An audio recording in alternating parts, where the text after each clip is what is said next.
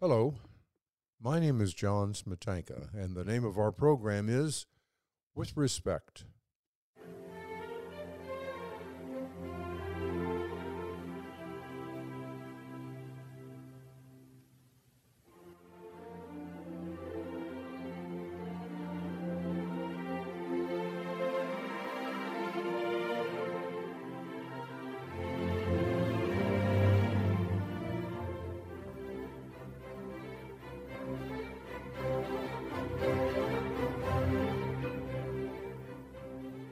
Today's guest on With Respect is Hannah Sward.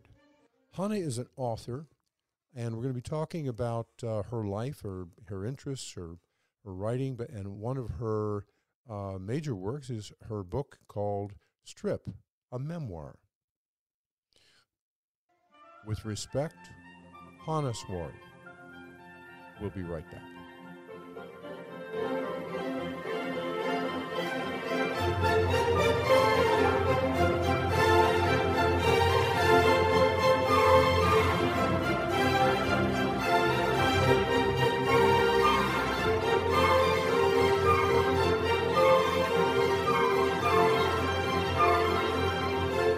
So, Hannah, how are you today? I'm very well. I'm very well. Very happy to be on with you. And as I was saying earlier, it's such an honor. So thank you. Well, it's a pleasure to have you on as well. And because you are such a special person, I'm going to tell you that the sun has come out for the first day in 2 weeks here where I'm from. I'm having my side of this conversation, and therefore it picks me up, and I'm happy, and this is going to be fun. So, Hannah, where are you from originally? I'm from Victoria, British Columbia. Uh, yes, Okay. Canada. And how about walk me through your life? Let's talk about your mom and dad, brothers, sisters. What's your family look like? Let's see. Well, I grew up for the first 9 years in Victoria, British Columbia, to a poet father and my mother. And my father was married quite a number of times before I was born. So I had a number of half brothers and sisters. And I grew up, in a family of artists in the 70s, bohemian, hippies. My father was very involved in yoga and meditation and following gurus. Uh, at the time, Baba Muktananda. So that was a very big part of my childhood. Poetry and gurus Okay. and meditation. I mean, everything that goes with that. And I grew up with my father. My mother met a sculptor and left when I was 2, and I grew up with my father and a Russian stepmother, and we moved around quite often. We moved from Victoria to the Toronto Island, a 15-minute ferry ride from Toronto itself. And on that island, it was a somewhat chaotic childhood, as many of us grow up. Mm-hmm. And on this island, there was no cars or stores, and we moved into a house that had a outhouse inside the house, Mm. and a bathtub in the kitchen, and a furnace with this swing that if you swung into it, you would swing into the furnace. And I just give these I give these little clips just to give an idea of the kind of childhood it was. uh, and literature was a huge part of my childhood. Well, let me stop you there for just a second. One of the things now I am now talking to an author, a published author, and as we're going to talk about, you went through a lot of different things in your life before you went from your interest in literature, writing, Mhm. poetry, all around you, and now you're back at it. You're back at the world of letters and of expression and putting down things on paper, or as we say now, typing it in. Um, Mm-hmm. so I will tell you that I've had this about 700 shows that I've done over the years, and in those 700 shows, I've talked to people who started at some point and went on a straight line. They wanted, when they were 5 years old, they wanted to be a pianist, and that's what they did straight through, no deviations, nothing got in the way. Another Mm. one was a politician who was a politician in the crib, and he went on straight to be a national figure. No deviations. However, of the 700 people that we've had on our show, 6 of them did that. Most everybody, and I mean an awful lot of accomplished people, and in many areas of human endeavor, they didn't. They went zigzag. You know, they Mm. went this way, they went that way. Um, wanted to be a baseball player, uh, and all of a sudden they end up doing something they really, really like. Mm. But they say to themselves, and they keep this treasured in the back of their minds. What if I Mm. only gone a straight line? I could have been so much farther. Mm. But you Right. know what? The zigzags are what make people interesting. So Yeah. from what you told me so far, you started with a literature background, chaotic. Okay, I'm trying to vision swinging and ending up in a furnace, but that okay, we can work on that. Um, but now you're back at writing. But let's talk about that time when you were in a sort of a chaotic time growing up in Victoria and Toronto, in terms of what was around going on, swirling on around you. How about brothers and sisters? Do you have anybody going along with you at that time that you would say were peers? Well, my mother, when I was 6 or 7, moved with the sculptor to Florida, to Sarasota, Florida, and she had a baby with the sculptor, my stepfather, Mm-hmm. uh, and my sister, my half sister, and I would go visit my mother every year for the summer, for the Mm-hmm. month of July, and so I was closest to my little sister. We're 3 years apart. So when I would go every summer, we were inseparable in that summer. Mm-hmm. Uh, and she, you know, she and I were just, we literally tried to glue our hands together.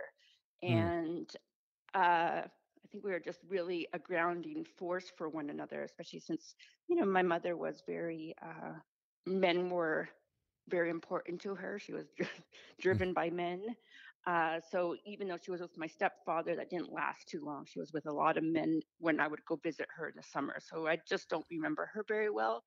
But I do, I was with my sister. Uh, and then I also had a half brother with the Russian stepmother. My father and my stepmom had a little baby when I was 7. And so I grew up when I was with my father, my mother, I was with my little brother. And then when I went to Florida, I was with my little sister.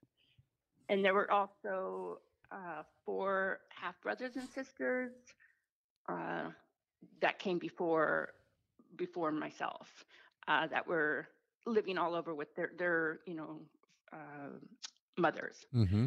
So I don't know if that Yeah, well, that's right. I mean, I can understand that. I mean, um, some of us have a passel of cousins. I've talked to people who have 20 and 30 cousins, and you see them periodically, and you say, "Whoa, we're related," but I don't know that I have that much in common with them mm, because of being raised in different environments.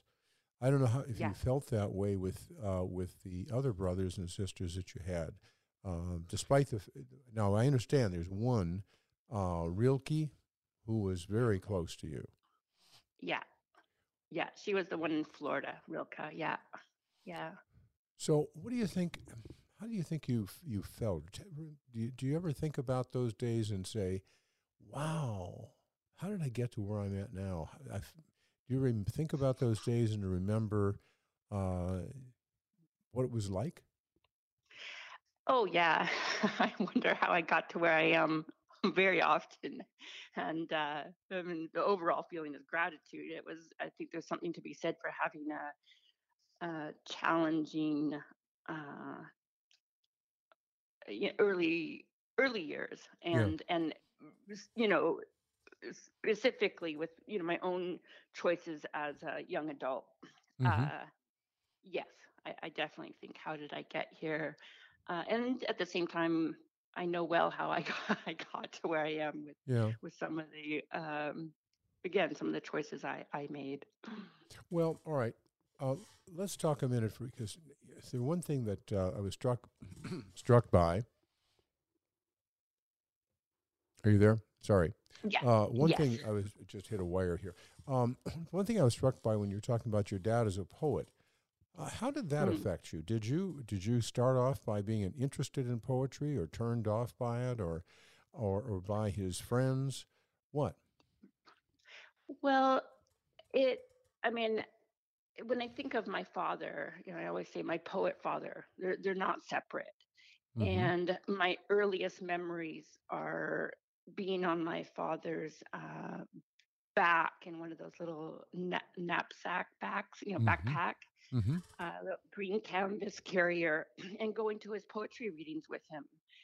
And poetry is just in me from the youngest age. The rhythm, the there's the comfort in it.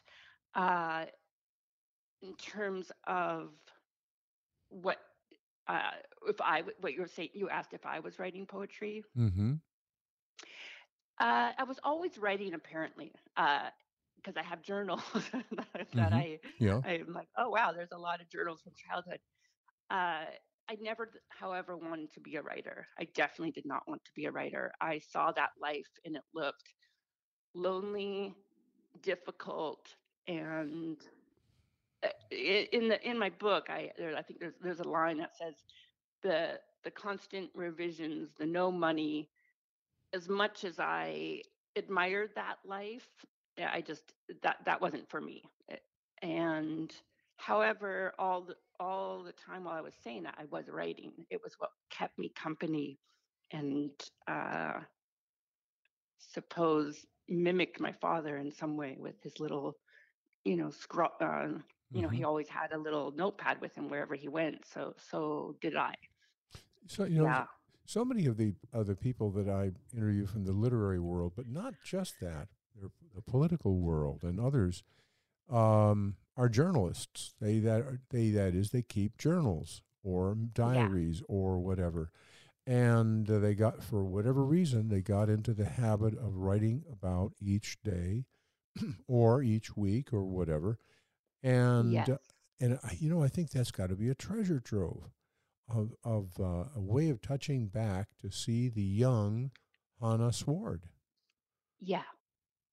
Yeah, I think so. The practice itself, and like you said, yeah, the treasure trove of it. I mean, there's, as with many authors or non-authors, I have plenty of boxes of these going over the years. And when I was writing my book, I did go back into those, and I found very helpful scenes that I could just take right, put myself right back and remember that and draw upon that. And so much so that even in adulthood, there were some sections that I just copied from the journals, rewrote, Mm-hmm. transcribed, fixed Mm-hmm. up a little bit, but it was right there. Well, all right. So now you got from your father and living with your father this first of all the poetry, and you said something really interesting there in passing. You talked about the rhythm of Mm, when you're riding on his back, and at the same time you feel his voice and his words. Whether you understand them or not is not the point, but there's a Yeah. certain rhythm to life and to speech and to communication. Is that what you're Yeah. talking about? Yes. Yeah. I had done one Q&A, and the question was, how did I find my voice as an author? Mm-hmm. And it was such an odd question. I mean, not odd question, but all I could think of is never really thought about my voice when I was writing. However, I do think it comes earliest from those earliest days of having, as a baby, as a 1 year old, 2 year old, having I can still feel it now, having my head pressed against my dad's back, the tweed jacket, and just the the reverberation of the words, Mm-hmm. uh, and that rhythm. I am not a poet, however, sometimes people who read my work say there's a poetic quality to it. I Mm-hmm. think that Mm-hmm. could, could go back to that time. Mm-hmm. Uh, and the rhythm, yeah, it's something that's can't really articulate, but I think people can kind of understand what I'm saying on some Sure. level. I think that's true. We're gonna we're gonna take a break right now. We're talking to Hannah Sward, who is the author of a memoir of her life called Strip. This is John Smetanka on With Respect, and we will be right back.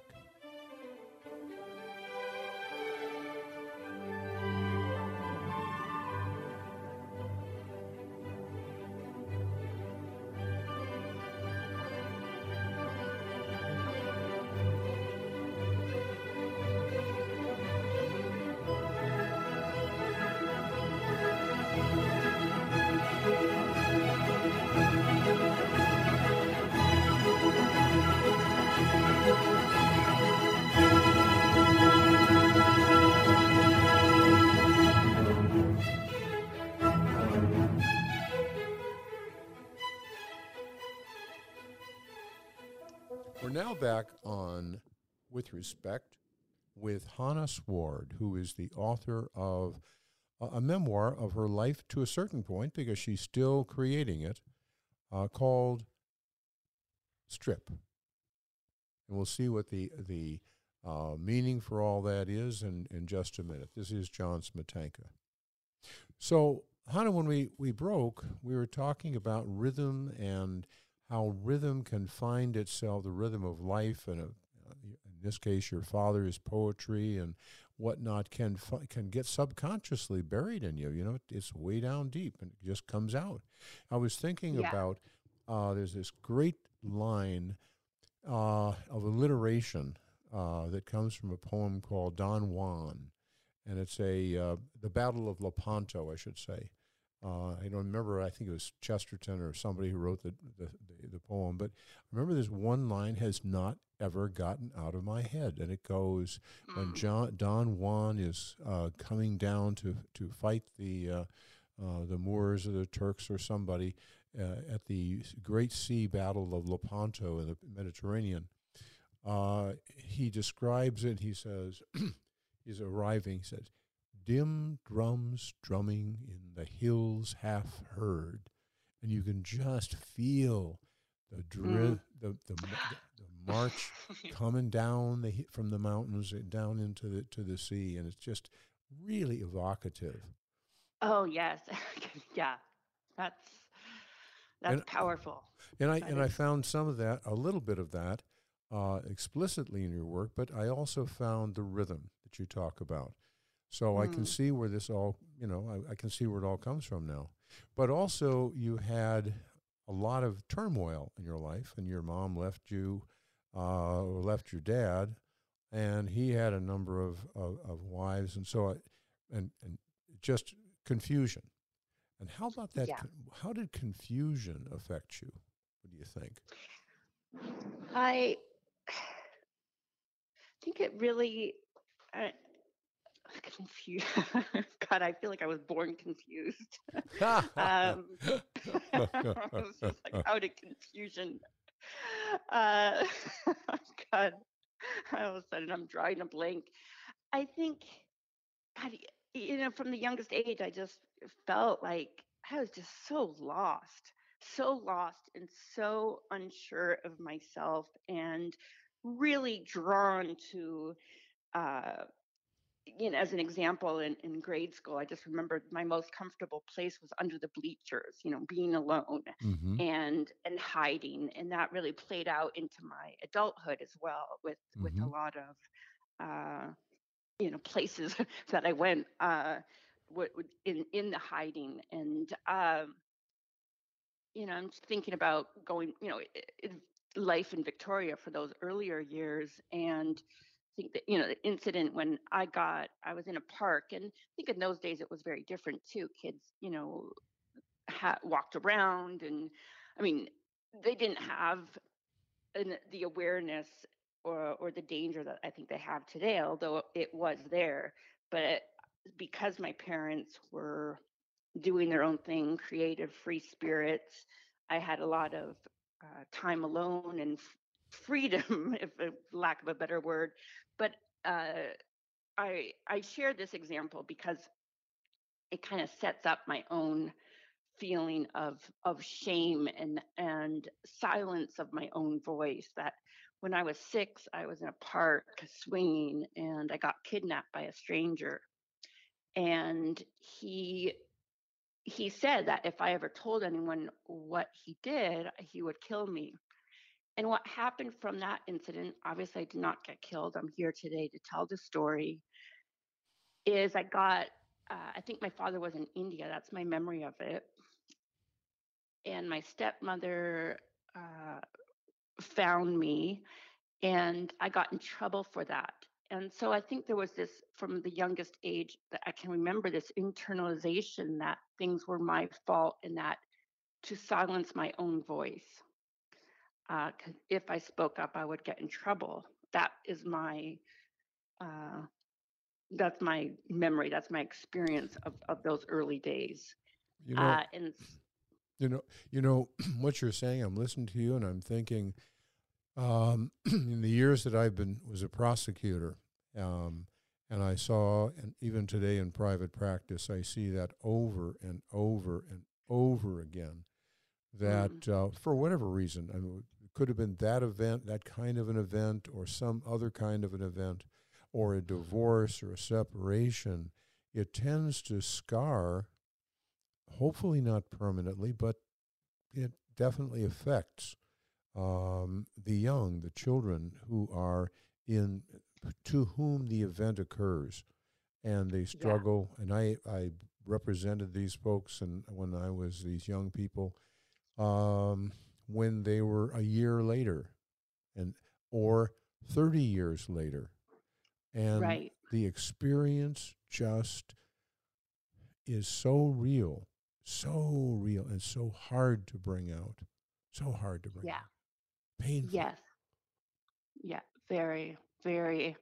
Writing about it took me a long time to go Well, back there. well, let's begin to talk about your book, because your book is a memoir, and it brings you on a journey. And um, the journey is of some years' duration. You didn't just have all of a sudden jump from one thing to the other, and it was a step process. Yeah. Now, you, I remember in the first part of your book, you write about incidents which occurred when you were young, and they're written in a tone of a young person. Yes. It's not an adult sounding voice when you're talking about something which happened at 5, 6, 7. So how did you do that? Mm. it was it wasn't actually a conscious choice. It was, uh how did I do that? Oh. Well, let I me don't. so let me be more precise. Yeah. Was that was that a conscious choice, where you thought, I'm gonna talk like I was experiencing this, because it's in a very experiential book, Yeah. one experience after another. And so I wondered whether or not that when I was reading the things which happened to you and which you did when you were very young, whether or not when you're recounting it came out of your journaling or your memory or a combination of that or talking to other people who were around you at the time. That Mm. we all can go back to our childhood and that's how we supplement our memories. Yeah. Yeah. I think uh, uh, it when I was writing it, I first of all, I didn't want to write a memoir, and I wasn't thinking I was writing a memoir. It was a mentor that I had that I ended up working with. She saw the book in me, that in the acknowledgments that I write, that she saw the book in me that I was afraid to tell. Mm-hmm. And so I did not start out writing as a memoir. However, I actually ended up.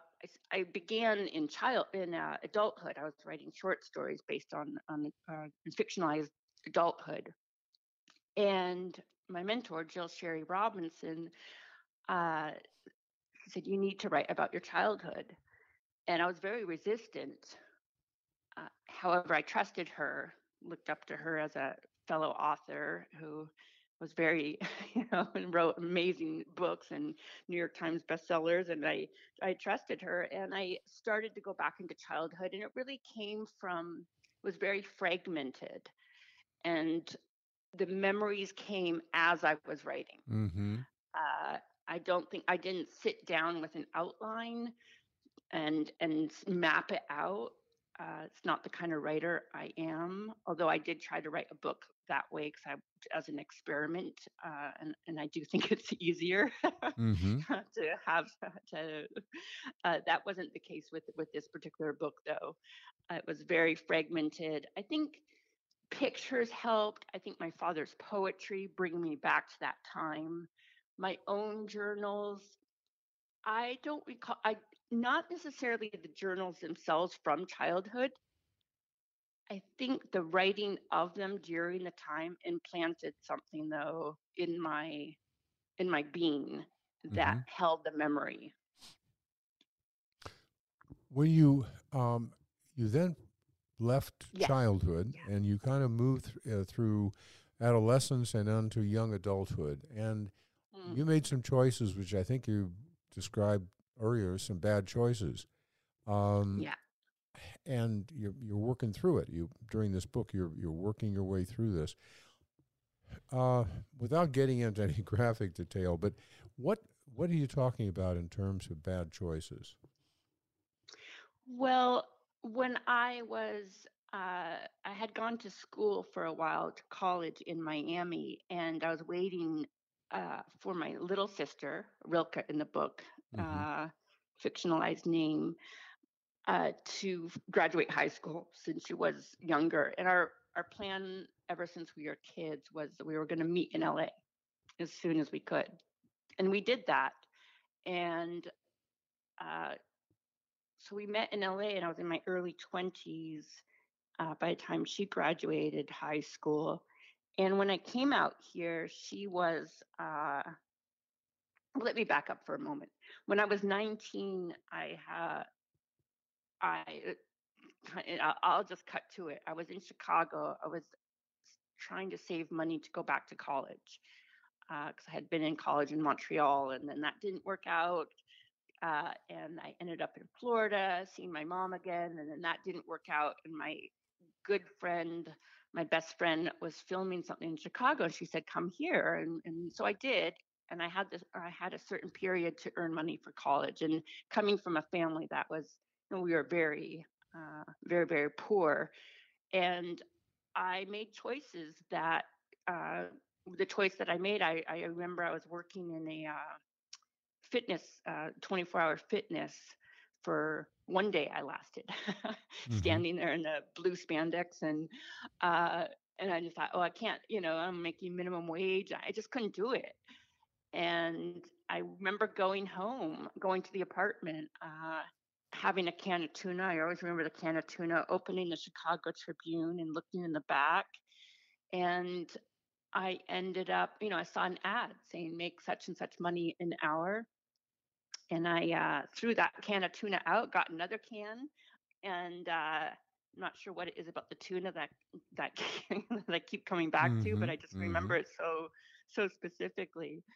And the next night I was taking the train, the subway, to go meet a man, and uh, at 19 I became a call girl for a period. Mm-hmm. Mm-hmm. So that's the first choice that I made, and I say choice because it is very different than people who are thrown into it. Uh, and I also don't want to blame it on. I don't want to blame it on not having money and having those resources, because I'm very clear that a lot of people who don't have resources don't choose that. Mm-hmm. Uh, I think I had already thrown myself away and abandoned myself at a very young age, Mm-hmm. re-abandoned myself over and over, and made these choices that uh, that seemed it just seemed like the best choice at the time. Sure. Make some quick money. Yeah, Well, yeah. we're going to take a break right now, and we're come back. We're going to talk more about this stage in your life, but what it moved into it, what ancillary things happened to bring you to where you eventually have ended up now. This is Hmm. John Smetanka. We're on With Respect. We're talking to Hannah Sward. Hannah is the author of a powerful memoir of her life entitled Strip. And we're going to be talking to her more about her life and about her work and where she's going to be going today. This is, as I say, John Smetanka, and we will be right back.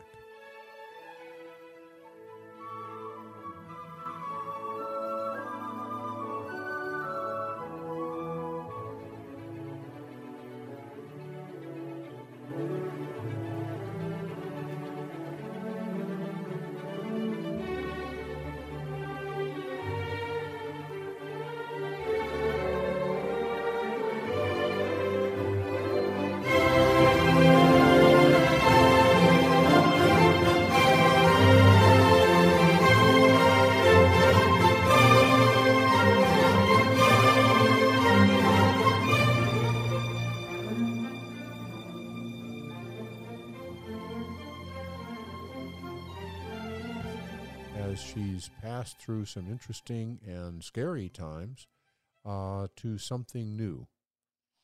We'll be talking with her more about the things that brought her through and got her to where she is today. Some very, as I say, some very difficult times. So, this is John Smetanka.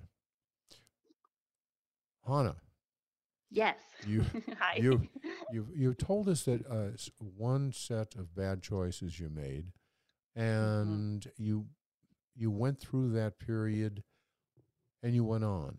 Tell us more about that. Yes, so I was like I said, a call girl in Chicago for a period of time, and earned money for college, and went back to Miami to go to college for a while, where I also fell in love. and and then I moved once my sister was in LA. I moved to Los Angeles, and at the time she was doing burlesque at a place called the Body Shop, which is still there all these years later, up on Sunset Boulevard. And I went straight from the airport to see her at the Mm-hmm. strip club. And I again had no money. I needed to make money to get a car, pay first month's rent, and I went back to back of the newspaper at the time, the LA Times, and I connected with a woman, Madame Ava. That's what I call her in the book, Mm-hmm. a Russian Madame, and I became a call girl again for the second time. Mm-hmm. 4 years after I had initially been one. And I was not a good prostitute. I was very Mm-hmm. bad at it. Mm-hmm. Uh, I mean, it sounds kind of strange to say that, but I do think some people can pull it off better than others. I was very, Yeah. like Oh. as Oh yeah. you know, I And if it's not in wasn't you, good. if it's not Yes, in you, it doesn't work. yeah, I just wasn't very savvy at it. But I did make a little bit of money, and I felt, you know, that not felt, I was in the very desperate state internally. I felt, I always had felt that desperation and terror within myself. Like I just was someone that, like what I wanted most in the world was to be able to sit with myself. And I also wanted to be able to sit with myself. Uh, well, this comes later when I was writing to be sit myself so I could write. Mm-hmm. But going back to those choices, I ended up stepping up, so to speak, and stripping with my sister, which was a step up from being a call girl, prostitute. I find it easier to say call girl, Mm-hmm. even to this day. And that was at first really fun and wonderful because we got to be together, go to work together, make money together. We were living together. We did everything together, essentially enmeshed, very enmeshed. Um, and during that time, uh, to we somehow got involved. Somehow we got involved in crystal meth for a month because we wanted to lose weight. We felt like we were curvier than the other girls, and we had tried all these diets that didn't work. So we asked this girl at the strip club, you know, how do you maintain your body? You know, when she's like, Mm-hmm. well, meth, you know, crystal meth, and we're like, okay. And so we tried that for a month and it didn't work, which is unheard of, but it didn't. However, that I'll never forget the first time I did it. That I was all in. It was like it it it, it strike, you know, it spoke to the I don't know, beast within me. It just and even though I didn't go back to it for a few years, I remembered the first time and the feeling and the ritual, and I was drawn into that world. Mm-hmm. And um, and there was a point where my sister got married, and I really had what I think was like a nervous breakdown.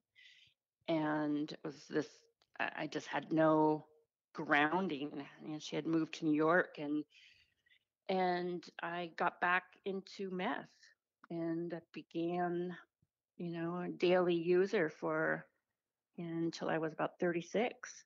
Mm. Uh, yeah, and um, When you and that life. it, it took you to a place you weren't happy with. I whether it felt good at the time, but in reading your book, you were not happy to be there or to stay No, there. no, it was a desperate I felt desperate the entire time. I mean, it wasn't a party. It wasn't something I did with people, except when, you know, with my dealers. Uh, it was a lonely, horrifying experience that I couldn't I couldn't get out of. Mm-hmm. Uh, when I, you know, for example, if when my dealer would go to jail and I couldn't get any drugs, the gripping depression and terror I felt was so paralyzing that I thought anything's better than this. Mm-hmm. So I would go back to the drugs as soon as I could get more. And that was also a terror, but it was a terror that I'm not sure how to describe that. I just didn't see a way out. There's It was that. so there's an accumulation of things here, which tracks through your life. You're telling about this downward descent or this descent into something that you weren't really happy with, but you were in there. You were hooked Hmm. experientially. I'm not whether it's physically, biologically, but experientially you were hooked. But Yeah. something changed. Something changed. What was it that brought you? And we're going to talk about where you're at now. But how did you get through that horrible period of depression and whatnot? Yeah, I mean, I formed a community Mm-hmm. and I formed something bigger than myself. And it really was, I couldn't have done it. I couldn't continue to do it without community. And when I say community, I mean not, the recovery community, my writing community, spiritual. Uh, and I began, I mean, in some sense, writing my way out of it. Mm-hmm. And the process of writing this book was was the journey itself as well, because it was going back to my biggest desire in life was always to be able to be someone that could sit with themselves. I saw my Mm-hmm. dad Mm-hmm. sit with himself, writing the poems, Mm-hmm. and I wanted that. I thought if I can sit with myself, I have everything, Mm-hmm. and I can be anywhere and go through anything and have that strength and that sense of grounding. And the very process, of course, of writing a book means you got to sit down and Mm-hmm. and be with oneself, and so it took many years because I could when I was in the process of writing it. At first, it was just like I couldn't even sit down. It was just like it was all handwritten at first, and I would do 2 pages scribbled so fast every day just to get it out of me. Mm-hmm. And I share that because it took a long time to be able to sit and tolerate the feelings that were coming up that I Mm-hmm. had, essentially snorted away Mm-hmm. for the last 10 years, and to be learn to tolerate What? and Who was there? You said there was different groups, different friends, different people that you were different communities hmm that you worked with and through. You yeah. talked about your writing community and your recovery community. Tell me about the kinds of people and the experiences that you had. At least, I mean, I know this is just something you could talk for days about, but hmm um, is there some way you can focus a bit on how these folks helped you? Yeah, I mean, and when I say a recovery group, I am talking 12 step. I know that there's many Oh, different yes. forms of groups out there. That is the one that worked and continues to work for me. Uh, that in the process of hearing other people's stories, in hearing other people how they're going, how they show up and go through life, that that in itself is was and continues to be everything.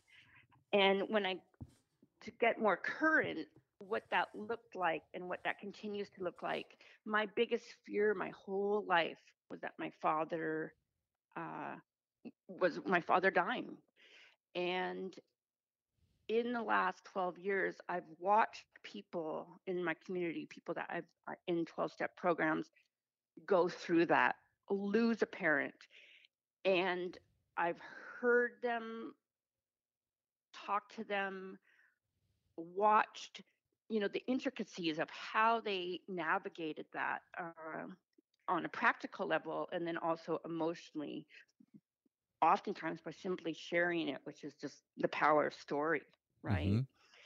And I was able to show up for my father in a way that I never thought I would be able to. Mm-hmm. And I was, he passed last year, and so my greatest fear came, came that I showed up in a way that I'll never regret, and that I wouldn't have been able to do without the people surrounding me. Mm-hmm. The 12 And the 12-step process is commonly, or one way it's called is Alcoholics Anonymous, or Drug Anonymous, yeah, and this is what we're talking about. And let me underline that in the process of prosecuting and the process of defending cases, I've seen a lot of people who have alcohol or drug dependence, and of all the programs that I've had some contact with, from one side or the other. That 12-step process seems to me to be the best. It has produced the best results for the people who are committed to it. Yeah, that has been my experience. And I have 12 and a half years clean now. And by sharing my experience with other young women, and it's a circular effect, right? I mean, it's a threefold. Oh, they talk about it being a threefold disease, spiritual. I mean, there's like, yeah. I don't want to go off on a tangent on that. It's a powerful program, and it's certainly what has and continues to work for me.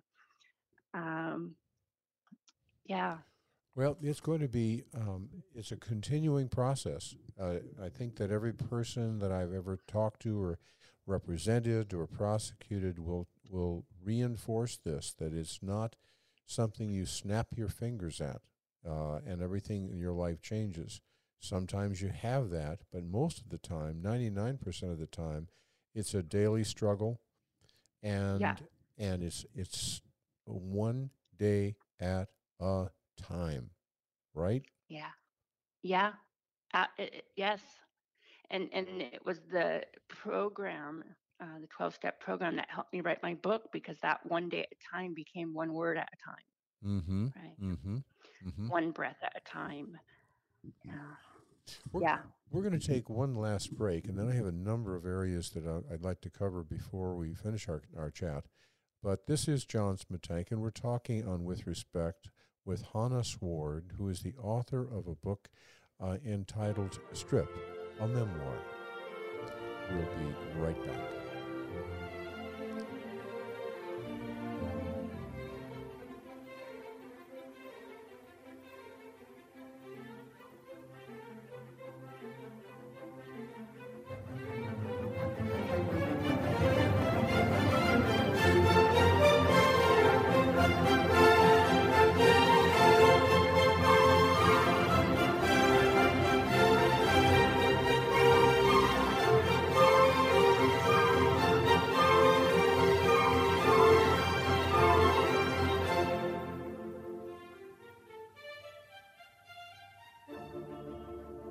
We're now back on With Respect with Hannah Sward, the author of a book recently published, a memoir of her life called Strip.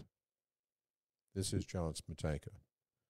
So, Hannah, when we broke, you were emphasizing that this book was useful to you, but important to you to get out in front of you on paper. What you were dealing with, your life, where it came from, what experiences you went through, and where you wanted to be in the future. So, Hmm. and I think that the phrase I saw in several parts of your book, the word you used was spiritual, and among other things, other cultural, the community aspect, but you also had spiritual. And how did that work into the picture? Well, I mean, from the youngest age, with my father and him being very much into Hinduism, essentially, Mm-hmm. and the Indian philosophy, um, there was always this sense that there was something greater than myself, a Mm-hmm. universal energy. And uh, wait, I'm just I'm just blanking on. Oh, wait, what was the question? I'm so Well, sorry. the question is, everybody has perhaps a different perspective on the meaning for the word spiritual, Yeah. and just as they do have a different perspective with the word community or communal or mentoring or whatnot. Hmm. It plays out in different ways in everybody's life. And you used the word spiritual, and I was fascinated because, yes, your father was into Hinduism. Whether how long that continued, I'm not sure. But the point here is that spirituality takes many different forms. It's not necessarily only going to church on Sunday. The Ten Commandments, which are all part of some Hmm. people's people's spirituality, but not everybody. So I was Yeah. just wondering, when you talk about spiritual, it helped get you through uh, from what you said and what you wrote, and I was just curious as to how you viewed that, how you viewed this the spiritual part of this recovery. Yeah. It's been integral, and it's been a growing relationship with myself and something, I call it greater than myself, because I do feel like for myself it is this energy. Mm-hmm. And in order to tap into that, for me, that means getting quiet, Mm-hmm. feeling my feet on the ground. Like right now, I'm looking out the window. I have a little hummingbird feeder, and there's a hummingbird, sucking on the little, Mm-hmm. nozzle. Mm-hmm. When I slow down and really breathe with and into these moments, for me, that's spiritual, right?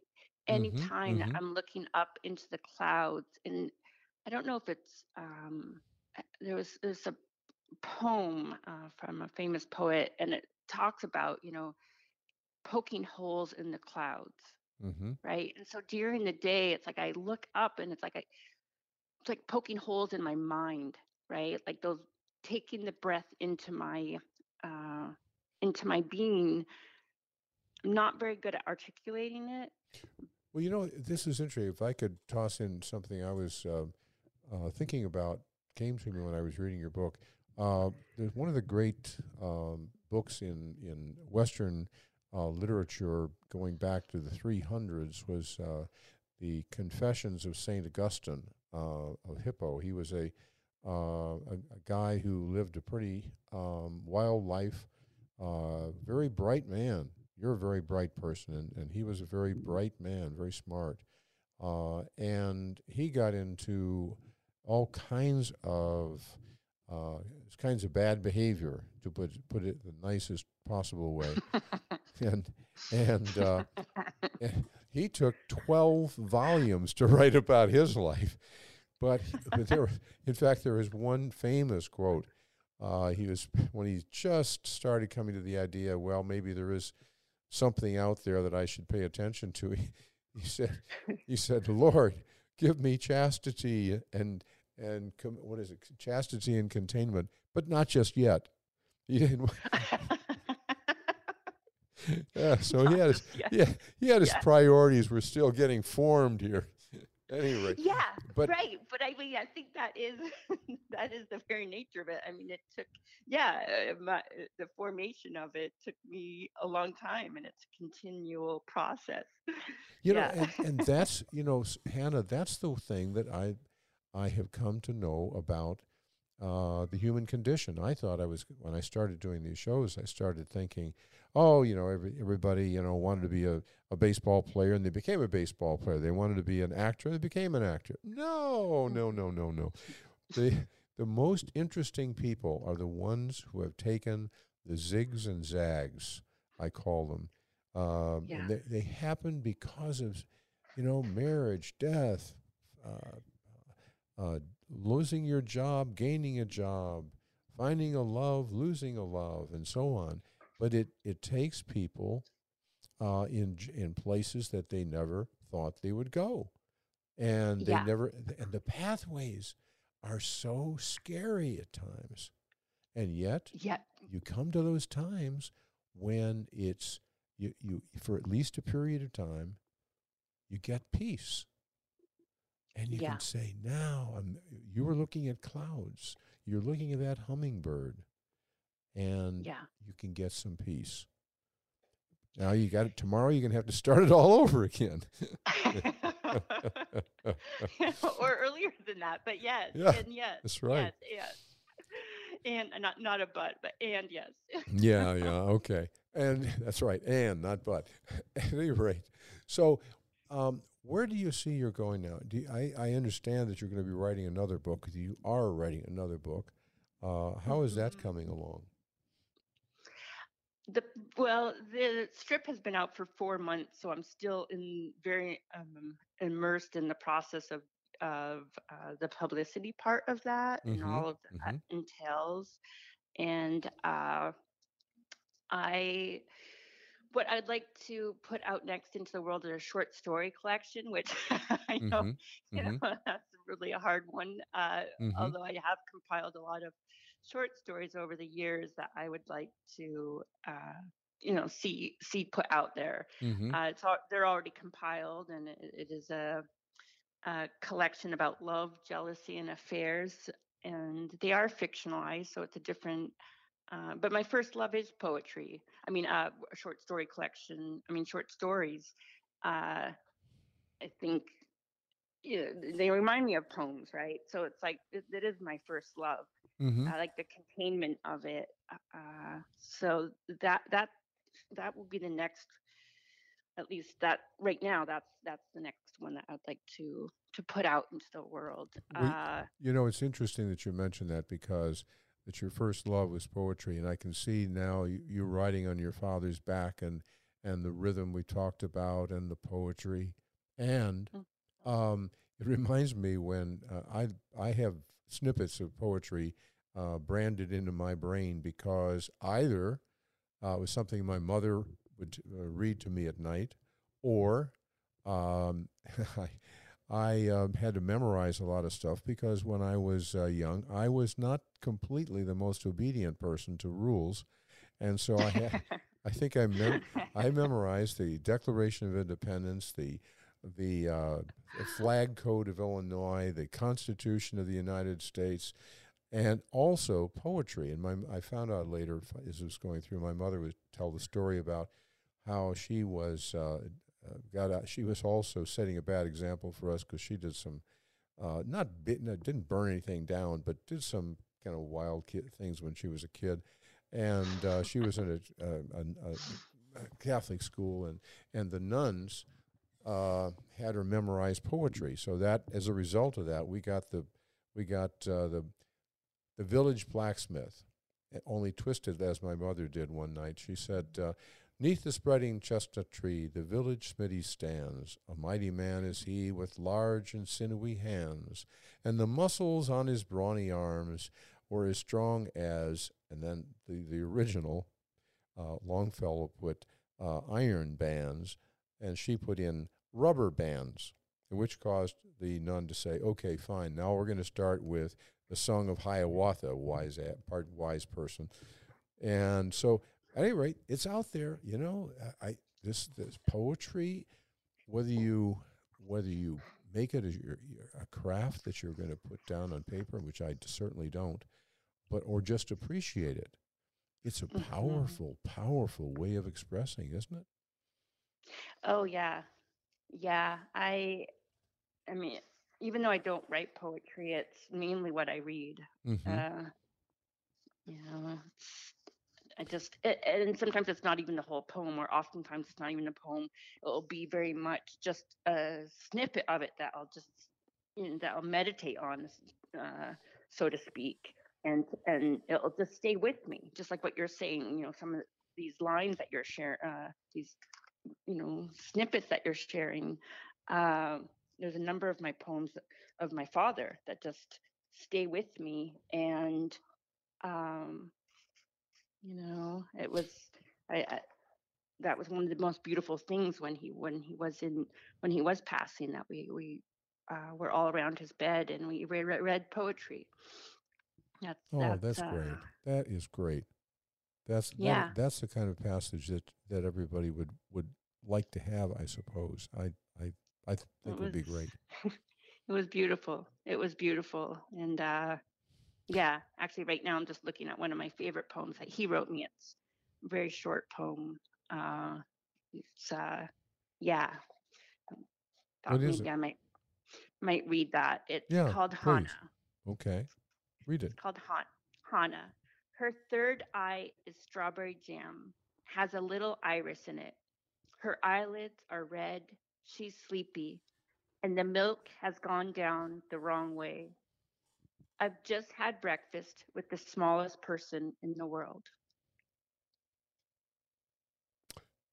Very nice. Really, really nice.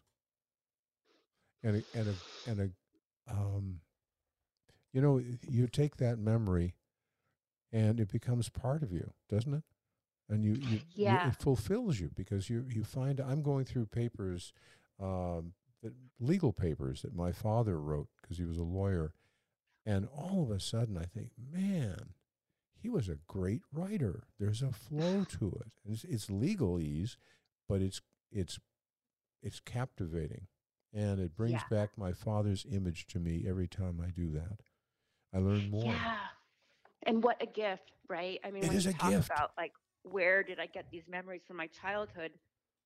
That poem is an example. Like, I Yeah. would read my father's poetry, or, going through all of his archives now, there's boxes and boxes, of course. Uh huh. And, I opened one manuscript that he had written in 1976 coming back from India. And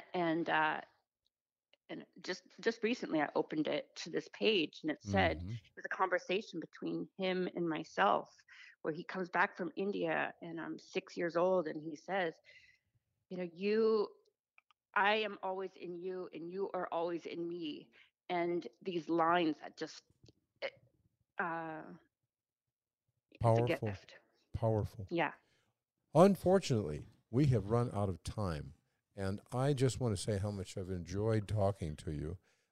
You too, John. Such an honor. Such an honor. Oh, that's very kind of you to say that, but it's at any rate, I wish you the best in your career as a writer and as a human being. It sounds like you've got a Likewise. real good attempt and increasing grip on who you are and what you want to be. All right? All right. All right. Thank you, John. Thank you. Okay. Hannah Sward, Bye bye. this has been our chat with her. This is With Respect, and remember, we're on every Sunday and Thursday. And till next time, remember our mantra: if you show respect to other people, they will show respect to you.